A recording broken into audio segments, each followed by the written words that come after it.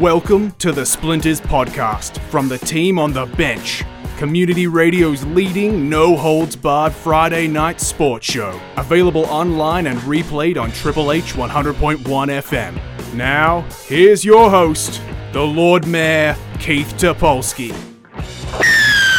Yes, good afternoon, good evening, good morning, good anything, wherever you are across this big blue, green and brown planet of ours. Welcome to Splinters, the Australian Open Tennis Preview Edition here on Triple H 100.1 FM, streaming live on the web at triplehfm.com.au, and you can download us at podcast.com. That's the first donation to the swear jar, and it's quite appropriate I should be putting money into the swear jar, considering we've got the swear jar donator extraordinaire joining me for the Australian Open Preview. Dom Rizzuto, what's doing? Oh, Keith, mate, it's great to be with you, talking all things tennis going forward into the Australian Open. It's the summer sport is back, and I can't wait to get stuck in. Of course, yes, I have given my fair share of donations during my time, but I'm getting better at every now and then. And Keith, I'm not going to let you get by with that one. That was a shocker. No, that was terrible. You get on my case quite quickly when it comes to this sort of stuff. So $1 for you. Well, let's not beat around the bush. It is Australian Open Preview. We are a week in advance, so we don't actually have the draw as yet. That's the problem with the Australian Open and trying to get our preview in, because if we did the preview with the draw, we'd actually be coming in late. So there would be a chance that some of the matches on the Monday and the Tuesday would have been played,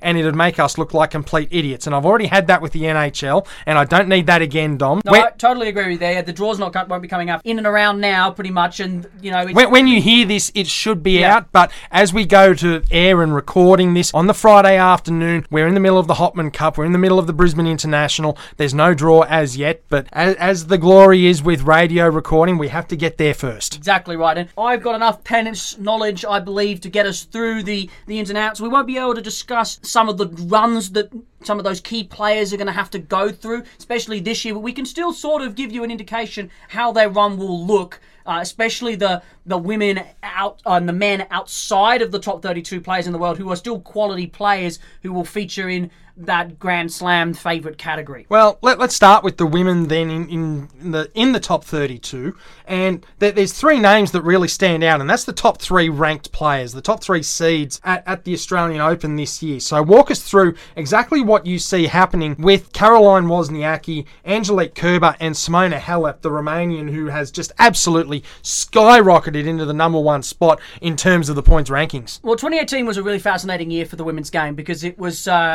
for the first time in a long time, since I think 2011, I believe, that a Grand Slam winner was not Serena Williams. And actually, on Simona Halep, she won her first Grand Slam in 2018 as well, after missing out in the finals. She won the French Open. And then Caroline Wozniacki, she won the Australian Open last year, so she's the defending champion. She beat Simona Halep in an extraordinary match in the grand final. I'm expecting these two to be fantastic again. They've really gone leaps and bounds since a few years back, especially Caroline Wozniacki, who was once regarded as one of the sort of worst number ones in the world. She'd won all these ATP titles, but had never won a Grand Slam. And you think that'd be funny. You'd never see that in the men's game, where a player who hasn't won a Grand Slam was featured at number one. But due to the way the point system works and the competitiveness of the women's game, she's always been up there, and now she's got that, the water off the back, and she's playing really good tennis, and I'm really looking forward to seeing where she goes. Angelique Kerber, she comes in at world number 2 this year. She'll be seeded second at the Australian Open. She's a world-class talent. She's won plenty of Grand Slams so far. I expect her in particular this year to be fantastic. She won Wimbledon in 2018. I expect her to again be a big competitor here at the Australian Open. I was going to say, that was something that really did appeal to me about the women's game, and that's why I'd never really enjoyed seeing Serena Williams play, and to a lesser extent Venus, because their power game really did take a lot of the other female players out of the game. And once you took that power element, that extreme power element that the Williams sisters both had, out of the women's game, it all of a sudden became, draw a lottery ball and see who can come up with. You can get the number 20 ranked player in the world winning a slam. That's not a problem. You can go number 10, you can go number 1. It's not an issue. So the absence of the Williams sisters to the effect that it really does open up the draw is something that really does appeal. But we're speaking of Americans, moving down the rankings a little bit. I'm going to pass over Svitolina and Osaka because there's a player that's really grabbed my attention in terms of what she's able to do in terms of skill, and that's the American Sloane Stephens. Now, she does have a strong game behind her, but is there any real option here for her to be able to win this slam, or do you think that it's probably out of reach given the form of the players of the calibre of the Hallops and the Kerbers and the Wozniackis? A 2017 US Open winner, Sloane Stephens, I don't think this is out of her reach whatsoever. She's a fantastic talent, still really young. She's got a lot of power. There's a lot of female players coming through now that have the power of Serena Williams, but also kind of have the more athletic baseline ability. Not to say that Serena doesn't have that game as well. She's one of the most fantastic baseline defenders in the game, but at that age, she's getting to that age now where it becomes a little bit more difficult, that style of play. Sloane Stephens, on the other hand, she's fantastic. I expect her, again, to be a real challenge, especially for the likes of Halep and Wozniacki, who don't hit the ball as hard.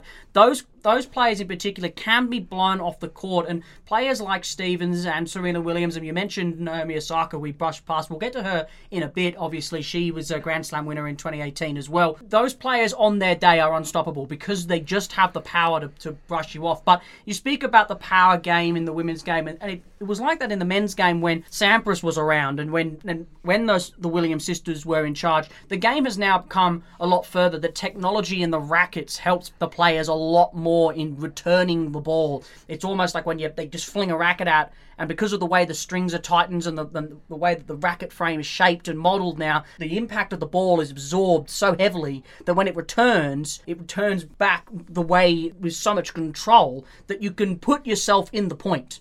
And that's why in the men's game you haven't seen that big power game, those big servers dominate anymore, because of the likes of Federer, Djokovic, and Nadal, who have that ability and the technology to go with them to stop that game. I expect, but in the women's game it still kind of exists just due to the athleticism within the sport itself. It's more of an advantage in that game than it is in the men's game. And Sloane Stephens is someone who can exploit that.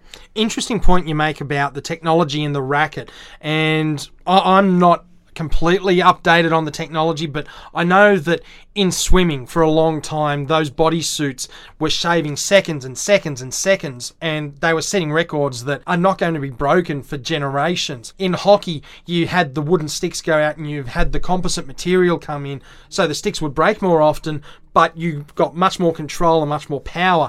Is that something that has really evened out the competition, the racket technology? And is that a good or a bad thing? Because in the women's game, I'd say it's a good thing because it has eliminated that power element, but at the same time, you get enough players with that power element, and you can still create a bit of a competition at the top if enough players do have that power rather than making it effectively a crapshoot. Absolutely. It's in a lot of sports that require an object to be used to help you win a point. Boots don't make a difference in football or in rugby or anything like that. They say that they do. Nike or Adidas will try and tell you that the Super Predator will make you run faster and you can move quicker. It's very minimal. In tennis, though, and golf, and with hockey, as you mentioned before, huge way it changes the game. And there's actually, I'm not super into the technical side of it. I do know a little bit about it, but there's actually quite a massive contrast between each player's rackets. They're not as similar as you think. Nadal has it in the way they're gripped. Nadal's strings are built in such a way that he can develop even more topspin than his body can actually produce. And the way he holds the racket in particular with the Western grip, the extreme Western grip, it really spins. But it's also to do with the strings and the way that the racket is made. And that's why each player, I know obviously sponsorship comes into it, but each player has a different racket because that's how they're made for them. In a lot, especially in the women's game, I used to play, when I was younger, I used to play against all... You used to play in the women's game, did you? Well, I used to play against a lot of girls. They didn't segregate the men's and the girls when you played against each other.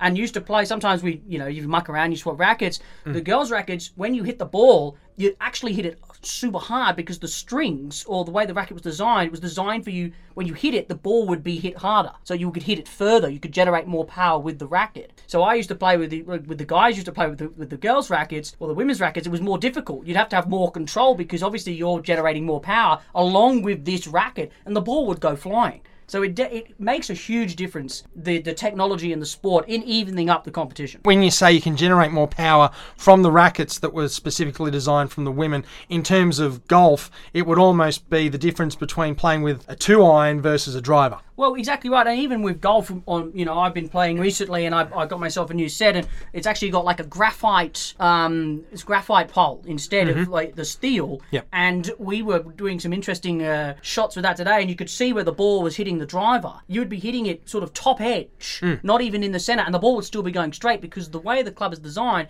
it corrects your shot for you. So it doesn't. It's more forgiving. So if you were to hit that with, let's say, a blade, which is what they're used in golf and more the professionals use, and if you hit it on the side of your club, it goes to the right and it goes and you flunk your shot. But with the more forgiving clubs, if you do happen to top the shot, you don't hit it in the middle, somehow, I don't know what it is, how the technology works, the way the club bends and sort of corrects the shot for you on the impact of the ball, it sends it straight. So it makes, and it's the same thing in tennis. Different strings, the way that they've been strung up, the shape of the racket head, the grip that the players So have. the women's rackets are less forgiving for skill and technical errors than what the men's are, which probably goes to reason when you actually watch the men's versus the women's games, and there's a lot more skill involved in the women's games because men can get into those brutal rallies, 200 kilometres an hour plus. I wouldn't say that they were all like that. Definitely there were a few out there. The women's games are one thing that is great about the women's game is that, yes, the men can get into those brutal rallies, but those brutal rallies are not even close to some of the length of rallies that the women get into because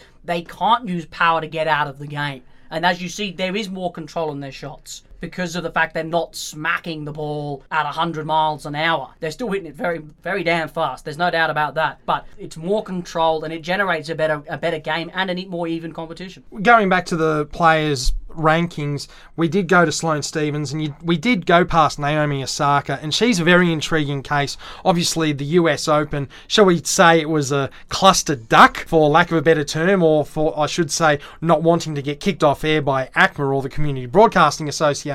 But Naomi Osaka, the way she dispatched Serena Williams in that US Open final. Now, the surfaces are very similar. They're not identical, the US and the Australian Open's surfaces, but the similarities there have got to make Osaka a real dark horse for this tournament, surely. I watched her in the Australian Open a few years back when I went over down to Melbourne to watch a few games. I think it was day 3, and I saw her play. And I, from that moment, knew that she had a future ahead of her. The way that she hit the ball hard, she had athletic ability, and I remember watching her working on doing a highlights package for some of my work, and she was playing Ash Barty in the female draw around the quarterfinal stage, and she dispatched her. And Ash Barty is no slouch. She's a fantastic talent. And what impressed me about Osaka was it's really difficult, and with the episode that Serena had, it's really difficult for players to maintain a sense of focus when players blow up a little bit like that. And there is a little bit of gamemanship involved. Nadal does it a lot. When he's down and out, he'll call for an injury break. He always does it. If he's down a set, he'll call an injury break. The player gets relaxed. The opposition player loses a little bit of focus because he's having to waste time. He hasn't got that momentum. Nadal comes out and he whips him. That's something that I've never liked about Rafa Nadal, and that's something that I really don't understand why more people don't actually see that in what Nadal does, because it is the ultimate act of gamesmanship, just as you say with Serena. And that sort of gamesmanship, if you're going to do it, at least try and make it subtle to try and get under the opponent's skin rather than abuse the rules and abuse officials or abuse injuries, because then you have a situation almost like diving where you will eventually get an injury and people say, oh, you're just playing it up, and you get that sort of a reputation, particularly someone that has suffered injury in the past like Nadal has. Yeah, Nadal's an interesting one. We'll get to him a little bit later on the men's side, but back to the Osaka, gamesmanship concept. That gamesmanship concept, Osaka did really well to hold her nerve there. She could have easily felt intimidated by Serena's presence on court, just in general, and then on the fact that she felt that it was almost an insult. She felt she was being cheated out of the game, Serena. She was, but at the end of the day, she was getting beaten out of the game in that grand final at the US Open last year. I expect Naomi Osaka to be in and around that quarterfinal stage once again. But this women's draw, will go a bit further down now, is so competitive. There is 9 Grand Slam winners inside the top 32 in the women's draw. Ranked 18 or seeded 18. What odds Garbine Muguruza? Now, I had a look at her. We're recording on the Friday before you're actually hearing this, so you would have been aware that Muguruza had a bit of an injury concern over in Perth at the Hopman Cup as she was playing, I think it was Cornet from France this morning. What are her odds like? Because she struck me as someone that has that ability to take the next step and looked so close to stepping into that truly elite tier, that Halep Kerber tier, but hasn't actually quite got there yet. Well, she was there a year or two ago. She won Wimbledon. She won the French Open. She's been a fantastic player and has been around that mark for a long time, but she's never really been able to, like you said, solidify that position. But that's the nature of the women's game. There's very few players in the last few years, I should say, that have come and stayed there. Serena's really the only one. Sharapova was up there for a while, but obviously she fell down after the drug scandal that she had back in, I think it was 2014, 15 now. Somewhere around there. And, she'd never really returned through that mark. Garbine Muguruza is a great player, but I think with a lot of players, especially Spanish players, it's the way that they've trained to play. They're trained to play hard baseline rally tennis. It's the same with Nadal. And look at Nadal now and how many injuries now he's picking up later in his career. Muguruza plays the exact same way. Just baseline rallies, defend. When you play like that, it puts a lot of pressure on your body, and it doesn't have a longevity. That's why Federer has been so dominant for so long, because his game is based on attack and trying to win the points fast, quick, and and strategically. That's not what it's like in the Spanish game. The Spanish game is based on clay. They train on clay. They're trained to grind, and that's why the likes of Muguruza hasn't really been able to keep herself at the top, because she is constantly picking up niggling injuries around her knees or her ankles. Talking of Spanish players, one that also showed a lot of promise that I'm intrigued by sitting down at number 23 is Carla Suarez Navarro. Another Spanish player, another one out of that grinding mould. What are her chances like? Because I always thought that she had that ability to take that step up as well. Again, I think with Carla Suarez Navarro, she's got a lot of talent, but unlike Muguruza, she lacks the power game. And you have to be like Halep or Wozniacki. You have to be, and Kerber, you have to be really good if you don't have a power game. You have to be really good. You got to hit your mark every time.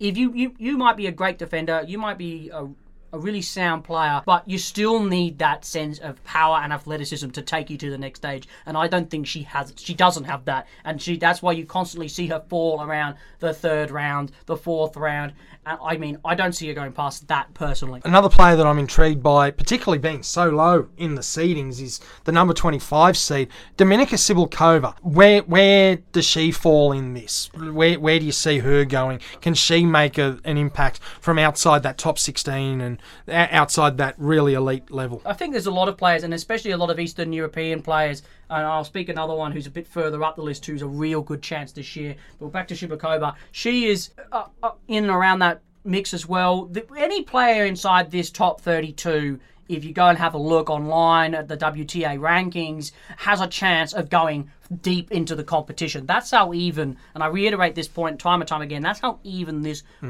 sport is in the women's game.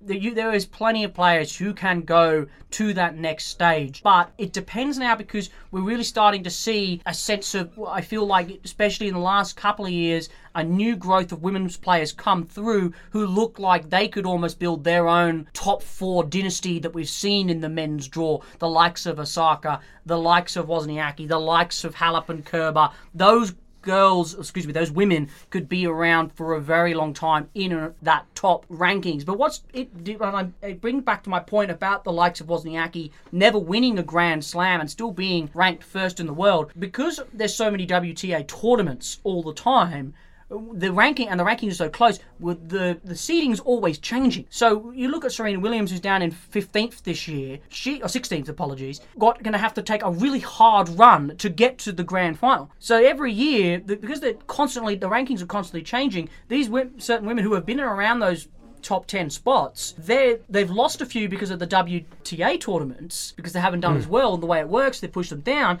They then have to go the hard way to the top in the Grand Slams, which is why you see such an even competition, because the likes of Wozniacki could easily get beaten by Serena Williams, who's down in 16th. She could meet her in the third round. You spoke of another Eastern European player. I've been checking out two names in particular. See what I did there? Check. Petra Kvitova, Karolina Pliskova. Is one of those players the one you're looking at in particular, or have you got another dark horse? Kvitova, obviously, Grand Slam winner. Pliskova has been around that ranking for a very long time. I definitely see Kvitova always making a chance. She's got a really good power game. She's coming off the back of a few injuries and I think a few dodgy personal issues, but she tend to sort of follow every female Eastern European player from time to time. I see her going again, causing trouble. Pliskova, again, very tall, great serve. She can go a long way if she gets a good run. A lot of these runs will come off how the draw ends up showing. If Pliskova can, avoid the likes of Serena, Wozniacki, and Halep until she gets to the quarterfinals or the depending on where the seeds are placed. Yeah, exactly right. She could make a dart. So I'm not too sure. A couple of notes or noteworthy things to consider. 2018, the first time Williams hasn't won a Grand Slam in a calendar year for who knows how long. I checked this before. 2011. 2011. The last time I mentioned that at the top. 2011, which is huge. And funnily enough, this is the big interesting thing about Serena in 2019, coming off the birth of her child last year. In 2016, I think it was, or late 2016, she missed a few of the Grand Slams. She's sitting on 23 Grand Slam titles. She's still, is it 22 or 23? She's around that mark. 23, I think. Yeah, she's one behind Margaret Court still. And has been now, and she had the chance to overtake her. Two finals she was in last year. She was in the Wimbledon final and in the US Open final. She didn't get over the line. My big debate is, or my big question to the people out there, will she do it? My bigger question, though... Will she... I think she might get there, but will she get the 25? Well, if she does, then surely you've got the two major arenas in Melbourne. You've got Rod Laver Arena and Margaret Court Arena. Rod Laver Arena is the centre court. If Serena Williams makes the Grand Slam final at the Australian Open, surely you'd move that final to Margaret Court Arena for her to have the chance to take over from Margaret Court. I totally agree with you in that sense, but tickets. Yeah, you can't fit as many people in. Think about the symbolism. You get Margaret Court there at Margaret Court Arena to see Serena Williams either miss it or take it. Well, it'll level at 24 all if she wins this one. Level it as well. So, yeah. But because she's still at the top of her game, Serena, despite the fact that I think she's hit 35, 36 this year. She's got plenty of time still to do it. However, after missing it's unlikely to see Serena Williams lose two grand finals in a year. Yeah. So. Running quickly through the Australian opportunities for Australians to win the women's singles. Ash Barty, the 15th ranked player. Don't know whether she's quite got that finesse yet. I think she's still a little young. She'll cause trouble if she gets into... She's a work in progress, absolutely. In a good run of form. She'll definitely be one of the best players in the world in the next year or two. There's no doubt about it. She's already ranked 15th. She's got a good head on her. She's playing some brilliant tennis. I expect her to be a third, fourth round. Again, it'll come down to who she runs into. Daria Gavrilova ranked 35th. I just hope that she doesn't put on one of these stink shows again, because when she blows up, she really does irk me. Yeah, she's the pocket rocket, as they call her, amongst the Australian player circuit. She's probably, I think, and it's harsh to say this, but in the women's game, she is probably just too small to ever win a Grand Slam. She doesn't, and like I said before, you need a certain level of power to take you to that next level. I don't think she has that level, and she'll cause some trouble. She's a hard worker. She puts herself right in the mix. She'll always be in a, if she loses the first set, she'll always fire and probably win the second set. My question is, if she runs into the likes of a Serena Williams or a Kvitova, they'll blast her off the court. Yeah. Ayla Tomiljanovic ranked 46th, real outside chance. Outside chance. Look, she might get past the first round. I don't see her going too much further than the second round, but we'll be cheering on nonetheless. And speaking of first or second round exit, Sam Stosur in 74. Yeah, look, you can't really look past the form guide, which will be a first round exit for Sam Stosur, the last female Australian player to win a Grand Slam, funnily enough, beating Serena Williams in that US Open back, I believe, in 2013, I think it was now. She'll be, again, she's probably now getting on a little bit, perhaps now to still play the way that she used to play.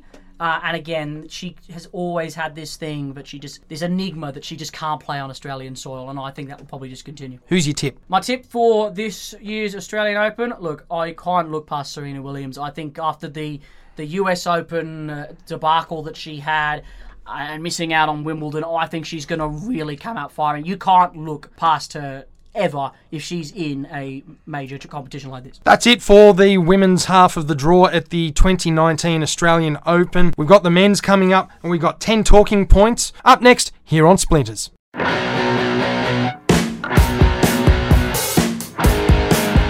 Welcome back to Splinters here on Triple H 100.1 FM every Tuesday night at 8 p.m, streaming live on the web at www.triplehfm.com.au. You can also download us at podcasts.com. I got that one right. Podcasts.com. And Dom, remember, it's triplehfm.com.au because I listened to your New Year Spectacular last week and you said tripleh.com.au, so that's the swear jar for you as well. Apologies, Keith. They sound pretty similar though there. I feel like that's like a half fine. All right. Half fine. All right, we'll dock you 50 cents instead of the dollar. Well, to be honest, let's face it, I'm probably going to make another mistake in a few hours' time, so we'll probably just put that full dollar in. Yep, absolutely. Men's draw, Big Four has become Big Three. Andy Murray missing for a lot of last season with injuries. That leaves you with the Big Three plus Alexander Zverev. So they don't need any introduction. Number 1, Novak Djokovic. Number 2, Rafa Nadal. Number 3, Roger Federer. And the interloper, if you like, is Alexander Zverev. In number 4, who's the best bet on the Australian Open surface? Right now, you can't. I mean, Roger Federer, obviously, the 2018 champion, had that fantastic match against Rafa Nadal. We didn't think we were actually going to see it again, and we got it. That's not to say that we can't see it again, but right now, inside that top 3, I'm going to exclude Zverev because I'm going to get to him a little bit later. The man from the Serbian himself, the Joker, Novak Djokovic, you can't look past him right now. He's come back from out of nowhere. Everyone thought he was done. Everyone thought he was going nowhere. He came back and won 2 Grand Slams back-to-back at Wimbledon, then the US Open, and now is ranked number 1. He won the Masters Tour as well at the end of the year in London. He's in excellent form once again. He's won this tournament 6 times, more than any other player has ever. I expect him again to be in that grand final spot and probably holding the trophy up come to the end of the competition.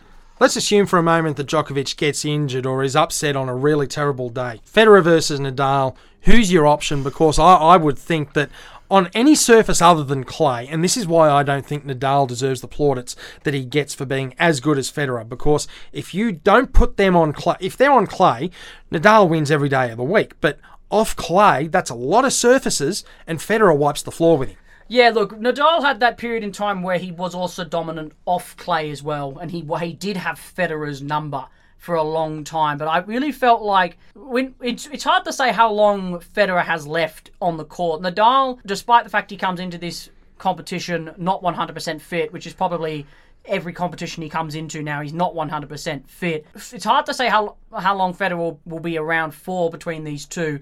And you could say that last year's win over Nadal at the Australian Open, he kind of finally broke what most people believed he had, which was the Nadal hoodoo, in which he just suddenly just couldn't play against Nadal. It just the mentality of playing Nadal, he couldn't get over. I think out of the 3, Federer has always been the most naturally gifted, and in his prime, he was better than both of them. But that being said, Nadal and Novak, far better mental games than he's ever had, Federer. They just somehow know how to stay in the game. They don't let pressure get to them. That's why they've been so good for so long. And their defensive game is just unreal. I think it's boring to watch personally as a tennis fan, but it's simply sublime. You have to appreciate it nonetheless, the ability that they have on the baseline to somehow still... Novak Djokovic, in particular, the positions that he puts himself in, the long splits after he ran 20 metres across court to get a diving backhand and goes into like a full splits and then gets back up to get the next shot, is just simply incredible. If he's staying fully fit, I don't see anyone getting past him. Roger Federer, though, look, on his day, he beats them all. He's absolutely... If he's in the right headspace and then he can power past people and he's just hitting the ball sweetly, those two can't stop him. So it'll be really interesting in particular. But the fear for me for Federer is is that unlike the other two, he is more likely to get beaten by someone lower down, just purely because of his age. Talk to us about the new guy on the scene, Alexander Zverev. Now, Murray had a lot of injury concerns, and that number 4 spot was up for grabs. There were a lot of players that could have taken that spot. Juan Martín del Potro, Kei Nishikori, I thought was a real shot for a while, Marin Cilic, but it's been Zverev who stepped up and made that number 4 spot his for the time being. Zverev has been around now for a couple of years and has been touted to be the next best. He is very good, Zverev, but he was humbly beaten by a guy further down who I'll mention in my players to watch in 2018, Hung Chung from China. He had a great tournament in 2018. He was beaten by Federer in the semi-final there before, after a fantastic run, and no one kind of knew who he was.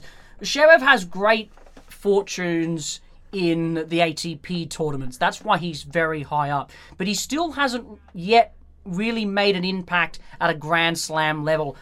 And I still feel like I don't see it happening anytime soon. I still feel like there's a lot of pressure on him to step up and be the next best. And I still feel like, even though he's a very good player, he's not, if he was playing at the likes of Federer and Nadal and Djokovic when they were his age, he'd stand no chance. They'd blow him away. And I think he's still living in their shadow. And I think until one of them or two of them goes, he won't be able to step up. I'd like to see him go further because I still think he's the best chance of beating one of those three and potentially taking the title. I just feel like there's just something there, like there was with Grigor Dimitrov when he first broke on the scene and everyone called him the baby Fed. He still has that a little bit, Zverev, and it's going to take something, maybe a famous coach, maybe the likes of someone like a Boris Becker to join him, and look at the success that Djokovic had once Boris Becker came in. Maybe someone like that, just to take him to that next stage. More, not so much through ability and skill, but more just mentally and tactically in that sort of sense. The Australian players in the draw are the real options. You've got the highest ranked Australian at number 31 is Alex de Minaur. Well, we mentioned him last episode on Splinters. You're almost as in love with him as you are with Roma, by the way. Whoa. Let's not go too far, Keith. Nothing will ever take me away from my beloved AS Roma. No, Alex de Minaur had a fantastic year in 2018. He's a great player. He's a grafter. He has an unbelievable amount of effort in his game, which just sees him knock off some of the biggest players, no matter the size. He's a player who, despite may not have that power game, will never give up. He is absolute opposite of what Australian tennis fans have been subject to for the last 10 years with Kyrgios and Tomic. He is the total opposite from judging what we've seen so far from him. I expect him to go far in this tournament. I don't expect him to win it, but I'm putting some money on him making a fourth round and going his personal best. Touching on other Australian players, they're all outside that top 32, so they're going to be unseeded. And you did touch on one right there, Nick Kyrgios. Now, there's a large ground of opinion that says he's no different to Tomic. He just doesn't care. He's got his money, he's got his fame, he's got his fast cars, and he's got his lady friends, and so he doesn't care. The way I've seen Kyrgios, though, is that he's got an attitude problem and that he's got to learn how to overcome that, rather than being, I suppose, your typical millennial type of, I don't give a stuff, I'm not going to work for it, like a certain Tomic might be. Whereas Kyrgios, he needs to learn how to handle the pressure, and then once he does that, you'll see him really develop as a player. Am I right there? I don't think he's exactly like Tomic. Tomic it clearly is full of himself and now has lost the care to play. And he has never recovered from the dad and all that, and his dad fighting other training partners and all that sort of stuff. He's never recovered from that. Kyrgios, yes, he has an attitude problem. I still think the attitude problem digresses into an arrogance problem, that he can't have someone like, an ex-famous tennis player, a professional tennis player, I should say, who can come in and teach him how to play. I don't think he has that in him to learn from someone. I think he thinks he knows best, and you've seen that. I still feel like his attitude problem it's difficult to say. I think it's blown out more than what it is. I think he's probably a really nice guy. I know a friend of mine is actually the brother of who was his brother. He's the brother of his coach last year, Matt Reed. who coached him for a little bit last year. They were doubles partners. He said, he's a lovely guy off field. He does want to be successful. There's just something in him. I don't know what it is. It's that childlike mentality that he starts losing a couple of sets, and then it's almost like he'd rather say that he lost because he didn't feel like it rather than he lost because he was beaten. Yep. That's the arrogance that really sits in with him. That being said, he is the dark horse for me of this competition. He comes in at a lower rank. He may not win it, but he has got the talent, the ability, physical ability, I should say, to really upset some of the names in this top 32 early on. Some of the other Australians that are in there they've got a much lower profile. John Millman at 38 and Matthew Ebden at 46. I see them as both honest toilers, but really, if they get anywhere near the fourth round, they've got to be doing handstands, surely. Matthew Ebden's rise, he's old, that Matthew Ebden. He's been around for a very, very long time. He's the oldest player on this Australian contingent and had a fantastic 2018 out of nowhere. To find himself in the top 50 is quite incredible. I was shocked when I was first looking at these rankings that he finds himself there. He's a great grafter, Ebden. Yeah, okay, he probably doesn't have the raw talent of a Kyrgios, but, what he does have is fantastic mentality, and he will, do his best. He'll get to second, third round, he'll collect his prize money, knuckle down, try and do better in the next one. John Millman, on the other hand, look, he was most famous last year for knocking out Federer in the US Open out of nowhere in 4 sets, had a fantastic tournament there, and obviously lost the next game, and they get to play Djokovic or something like that. But he's another one. Grafter can be fantastic on his day, can really push some of the best around there, and I expect him again to be in the mix to cause some upsets early on. Player on the way up, and I think he's local to the Hornsby or the Hills area. I think he's based at Dural. Is Jordan Thompson, number 72 ranking. Not a shot in reality here, but he's a player that if he can keep his head down and keep working hard, is he a shot at a top 10 spot later on? It's difficult to say. There's a lot of players inside that top 10 that are very, very good. I haven't seen enough of Jordan Thompson. Not saying that I haven't seen enough of him, because I've seen a lot of him and I haven't seen enough of him to be better. I just haven't seen enough of him actually play in general to make that call. He will definitely be in and around the first couple of rounds. He'll be a grafter. He's got another one who's got some really good ability. He's very athletic. He's not going to tire easily. He's a young player who can go 5 sets. That's often a problem with a lot of the younger guys, is they don't have that match fitness to go and play a 5-setter. He's one of those players who definitely does. I expect him again. He should, if he gets a good run, again with the draw, if he gets a good run, he's a prospect of getting to a third round. Final player in the Australian contingent. Do we really need to talk about Bernard Tomic? Look, less said the better about Bernard Tomic. I expect him to be knocked out in the first round. I don't expect him going much further than that. He will, traditionally maybe cause an upset in the first round. I don't see it, but again, I don't see him doing too much. He's had his fall has been astronomical, and that's going the opposite way. Like it amazes me how far he has fallen, and I don't expect him to rise anytime soon. 7 in 7 or less. The 7 players you've identified as the ones to watch in ranking order in the top 32. We start with number 4, Alex Zverev. Yep. Look, I expect Zverev to be a quarterfinalist this year, but I'd see him maybe falling to one of these guys potentially, or a Berdych or an Isner further down. Borna Coric in number 12 rank. Borna Coric is a relatively very new player. This came out in 2018, made the Shanghai Masters Grand Final in 2018, lost to Novak in that one. Expect him to be I think to really make a name for himself in this Grand Slam, because what's so good about the Australian Open is that unlike Wimbledon and the French Open and the US Open, because there's such a diverse population, there's a massive following, especially Croatian following, that you don't feel that home ground advantage. You feel like every match could be your home ground advantage. One that I'd really love to hear Measy try and pronounce here in number 14 is Stefano Tsitsipas. Yes, it's actually excuse me on this one. I was actually doing my we got one. It was Tsitsipas. It's actually how you pronounce it. Yes. That makes no sense. Yeah, Tsitsipas is how you pronounce it. That makes no sense. It doesn't make sense, I know. Okay. But I was listening to it on... I'm not putting in the swear jar for that one. I heard him say it, and he was like, yes, hello, this is Stefan. I'm a Greek player. I am Stefano Tsitsipas.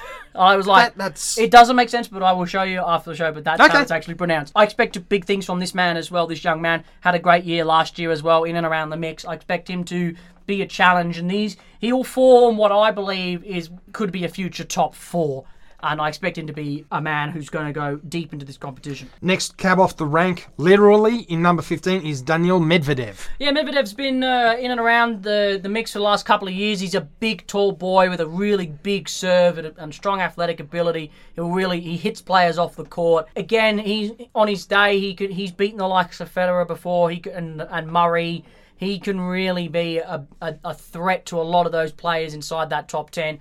I expect it, and a player who can definitely win a Grand Slam in the next few years. Playing you touched on earlier, intriguingly so. I want to hear your thoughts on why you think he can win it. Hyung Chung. Yeah, he went to the semi-final last year, lost out to Federer in the end in, I think, 4 sets, but had a fantastic tournament, knocked out Sherev in that 4th round. I originally thought that it potentially just a one slam wonder, as you like to call him, came out of sort of nowhere and developed, and had this miracle run. But he's stuck around that top 30 and he's seeded. He's done fantastically well to keep there.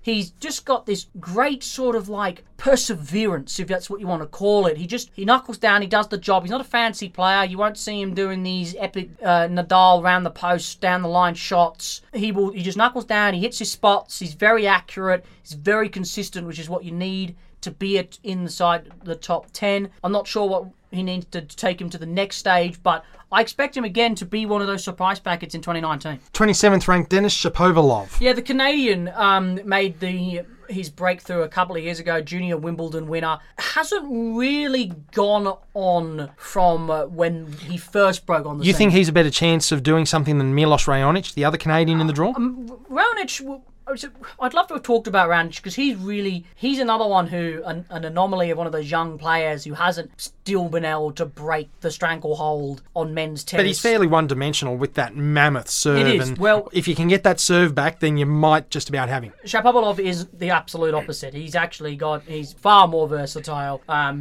He doesn't have that big serve. He can move around the court. He's got great ability. I expect him again to cause some upsets, but I'd like to personally, players to watch out for, but I'd like to personally see him do a little bit more in this Grand Slam. And to round it out, you did touch on him before, the top-ranked Australian, Alex de Minaur. Yeah, Alex de Minaur, again, I think I mentioned, around a round 3, round 4 finish for the young Australian. He's got so much potential going forward. He'll have massive support behind him as well every game that he plays, no matter which court that he's on. And I expect him again to really move forward and take the next step and improve on what was a fantastic 2018. Who's your tip and why? Novak Djokovic. I think after the form that he has, and the only player that I think could probably beat him is a Federer, or a player like a Gilles Simon, who just sort of comes out and just sort of softballs Djokovic. Djokovic will never get beaten by a power player. You saw that when he beat Kevin Anderson at the US Open, at Wimbledon.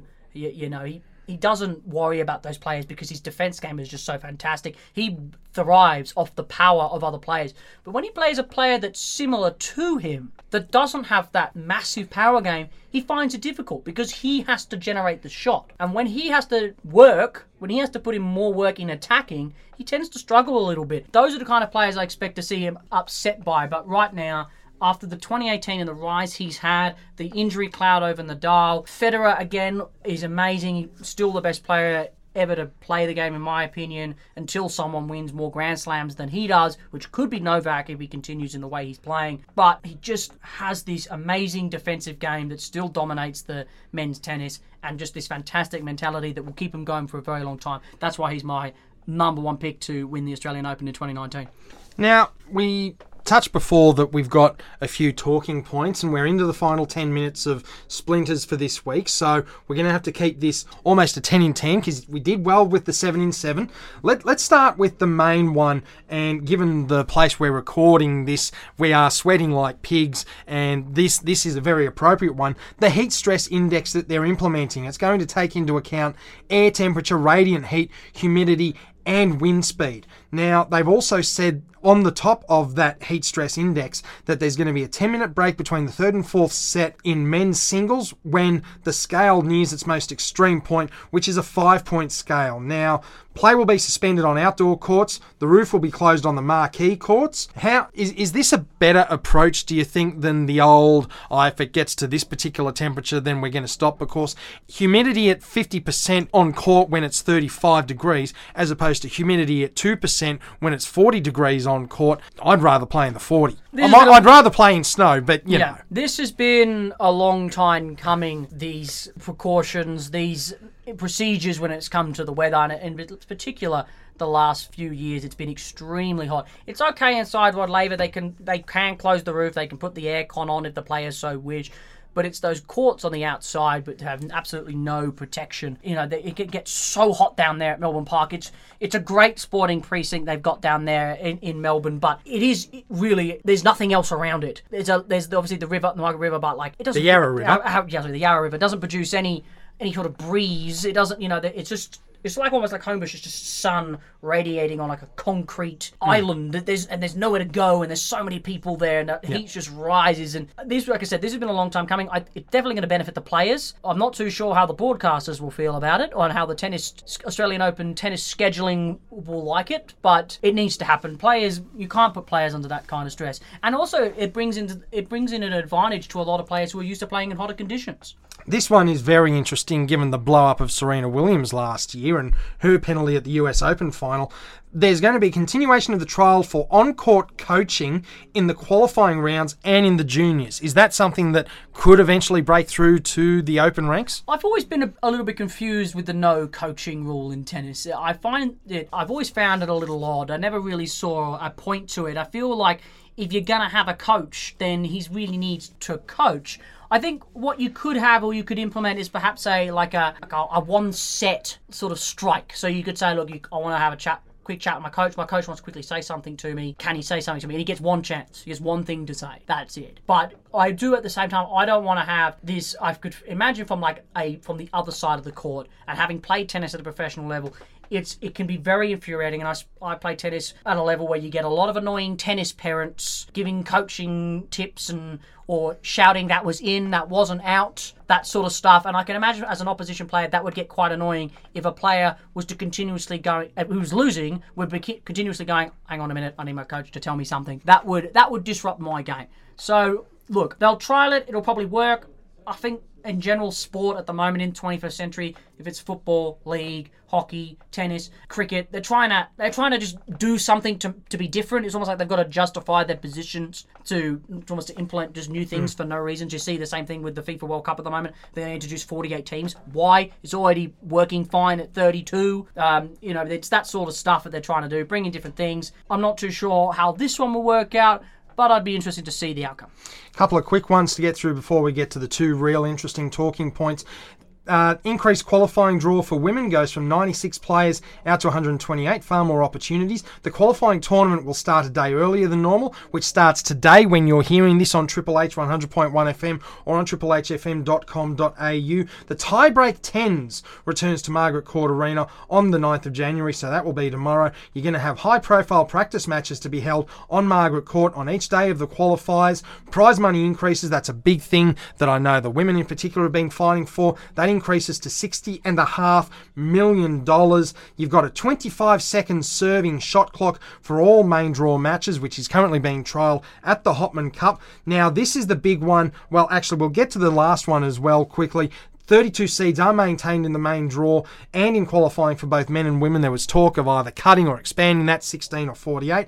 But this is the big one in the last couple of minutes here. Hawkeye, all 16 match courts will now have Hawkeye. And that is a big step forward for those players in the lower rankings who aren't going to get on the main courts. It's a massive implementation of this technology. It saves matches for a lot of players. And it's a very, very hard job of being a linesman. The ball is going very, very fast, but they do need it. And they do need it on those outside courts because there is, and you look at years gone by when they didn't have this technology, how many games were actually decided by an obscure point or poor call, an out ball, it messes with you if you can't change that call. When you know on the inside, you're like, even if you want to know, like, it was definitely out, that point could be a break point. That point could be a set point that you just missed out on. That point could be a match point that they've just won. Championship point. Well, you'll never get that because obviously they'll always play that at Yeah. the inside rod laver, where you'll have the technology. So it's a massive boost for the competition, and just a massive boost just around the world in general, that, you know, that this technology will pretty much be seen everywhere, no matter where you could be played. And like, even if you're playing local tennis, that it's something that now can be installed. You could even maybe start having it at your local tennis club. That brings us to the end of Splinter's Australian Open edition. We've got one more point. We have one more point. Super tiebreaker. Oh, the super tiebreaker. How could we forget? Super tiebreaker this year is what they've brought in.